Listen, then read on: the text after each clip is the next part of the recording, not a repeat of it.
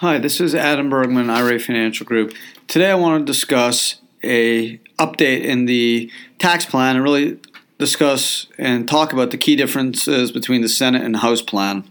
We're going to see where this heads. Obviously, there's going to be some changes over the next coming months based off comments and proposals, especially there's some amendments. Chairman Brady has especially some changes to the House bill that we'll talk about. But it's a fluid situation. I wanted to give an update to kind of see where we're at after the House bill. Now the Senate came back with its proposals, and I'm just going to briefly highlight some of the main changes. So from tax rates, the Senate proposal includes 7 tax brackets ranging from 10 to 38.5, where the House bill had 4 ranging from 12 to 39.6.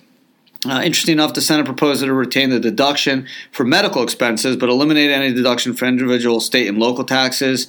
That's obviously a big issue. A lot of states that have state taxes, like California, New York, New Jersey, Connecticut. This is a major issue for a lot of their residents because of the limitation on that deduction could significantly increase their taxes overall. So that's something that we'll see where that goes. There may be something that gets removed. Who knows? The House bill would retain a deduction for state and local real property up to $10,000. And like the bill, the Senate will continue allowing taxpayers to deduct home mortgage interest on their principal residence. The Senate still retains the $1 million debt limitation, where the House bill reduces it to $500,000. Also, the Senate proposes to provide a deduction for personal casualty losses incurred in a presidentially declared disaster area. And, of course, charitable deductions or from donations, the Senate and House bill will retain. So, interesting enough, here the Senate moves that House limitation of interest deductions from $500,000 back to the $1 million. The House has it at $500,000, which is interesting. Child tax credit, the Senate proposal increases it to $1,650, where the House is $1,600. There's obviously exclusion of gain on sale of personal residence. The Senate does not appear to phrase out the exclusion for high-income taxpayers, where the House bill does. The estate tax, Senate proposal would not repeal estate tax. The House bill repeals it after 2023. On the business side, very interesting. The Senate proposes to reduce the tax rate to 20%, but it's going to begin or not be implemented till 2019, where the House bill has it implemented as of 18. So that's obviously a delay of a year, pretty significant. The same pass-through business income, which got a lot of chatter because it was such a unique proposal to really lower the tax rate on pass-through income generated by businesses or funds. So the House bill basically set a maximum rate on business income, certain sole proprietorships and pass-through entities. It wasn't followed by the Senate. The Senate proposal actually provides for a 17.5% deduction on domestic qualified business income passed through to the owners. The deduction would generally not be available to certain service businesses, like attorneys, for example, would be subject to a limitation based on wages. Effectively, this deduction would reduce the top rate qualifying income from 38.5 to 31.8. The House obviously reduces to 25%. A lot of the pass-through income. There's been some issue and some chatter about self-employment income versus pass-through income. This proposal from the House, at least, to reduce the pass-through tax rate would only apply to business income, not income for the performance of services. So there's some concern on for certain businesses like accountants or lawyers how that would work.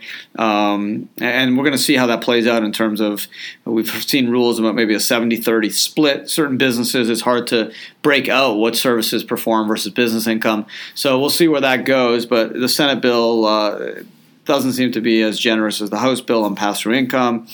Use of cash method accounting. Senate proposal will extend the use of cash method of accounting to businesses with gross receipts of $15 million or less. And this compares to a $25 million threshold for the House bill. Business tax credits, the Senate proposed to retain with modifications to credit for rehabilitation of historic structures.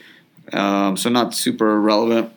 Deferred comp, the Senate proposal includes a provision that would modify the taxation of non-qualified deferred compensation to recognize compensation income when there's no substantial risk of forfeiture. Similar provision was dropped from the House bill. Again, we'll see where that goes. International operations are interesting because, like the House bill, the Senate bill proposes a one-time tax on deemed repatriation of foreign income invested overseas, but with slightly lower rates. The Senate bill, foreign earnings invested in cash assets would be taxed at 10%, and the remaining foreign earnings would be taxed at 5%. These rates are lower than the 14% applied to cash assets and the 7% in the House bill. So a little bit more favorable to foreign income repatriation by the Senate bill. So that's interesting. I want to just also talk about Chairman Kevin Brady, a Republican of Texas. He had some amendments and made some significant changes to the House bill. This was a House bill amendment that November 9th, the House Ways and Means Committee passed. So it passed along party lines, and it's a version of tax reform after amendments by Brady. The bill is now going to the House Rules Committee, so we'll see where that goes. But here's some of what Brady proposed. Again, reducing the tax rates on active business income and sole proprietorships that would otherwise be taxed in the 12% bracket. Eliminating the provision that would have expanded application of the self-employment tax to active owners of pass-through businesses and rental income.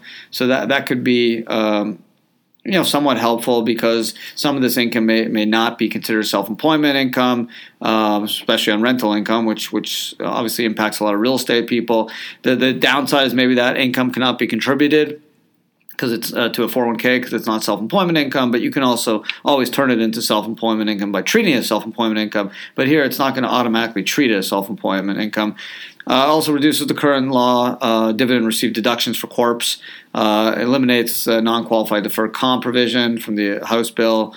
Excluding the floor plan financing from the limitation on deductibility of net business interest expense. This was something hedge funds really were concerned about, where there'd be a limit of 30% on deductibility of net business interest expense, which is significant because hedge funds and private equity funds use leverage considerably, and they were worried they wouldn't get the full deduction of all the interest deductions, which could severely limit their availability and also increase their tax revenues. So that would be interesting. And again, I mentioned the tax rates that deem repatriation of foreign earnings to 14% and 7% on liquid assets from 12 and 5. And again, providing a 3-year holding period requirement for long-term capital gain treatment for partnership interest received for services, so-called carried interest. Some hedge funds were okay with this because it didn't do away without and simply say carried interest or ordinary income. It basically said, okay, we'll make you hold it for 3 years, which a lot of hedge funds will say that's fine because a lot of those investments are longer than 3 years, especially private equity, more so than hedge funds. But what they were concerned about was clearly that it would turn the carried interest would be treated automatically as ordinary income, which would be a big blow for private equity hedge funds, something they've obviously preached greatly about and tried to lobby significantly, both the Democrats and Republicans, to make sure that was not part of the bill. So we'll see where it goes. Obviously, the path forward, the Senate Republicans are proceeding to have the Senate Finance Committee and the full Senate complete action on the version of the tax reform by hopefully Thanksgiving. House leaders are working towards the same timeline. See where the president comes in on this. I think it's going to get done. If both houses of Congress approve their respective bill, they will then need to reconcile the differences and then vote, obviously, on a final tax reform bill. And considering the political and procedural challenges facing Congress and intense lobbying going on, it's who knows when this will get done. Maybe year end. We hope year end. I think there's some positive provisions in here, especially corporate tax reduction, pass-through tax reduction. I'm okay with the foreign repatriation. I think that's important. I wish they would tie that where the companies would actually have to employ people, kind of like what happened in 2001 with EGTRA. I think that's important. We'll see what happens with the mortgage tax deduction, whether it stays at $1 million or comes down to $500,000. I'd like to see also what's going to happen with the pass-through, because there's going to be some challenges deciphering self-employment income versus business income and how that's going to get figured out, and what's going to take advantage of the reduction in pass-through income versus not, where it's treated as self-employment income.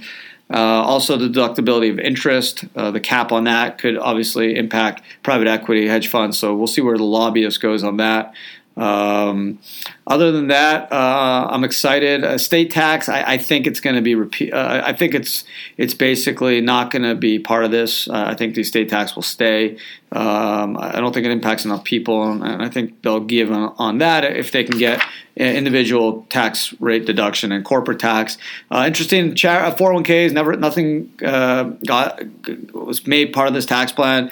Senator Brady hinted that there may be a movement away from pre-tax 401k contributions, where it's limited to something like $2,600, and the rest has to be in Roth or after tax. That never materialized, thankfully. I don't think that would benefit anyone.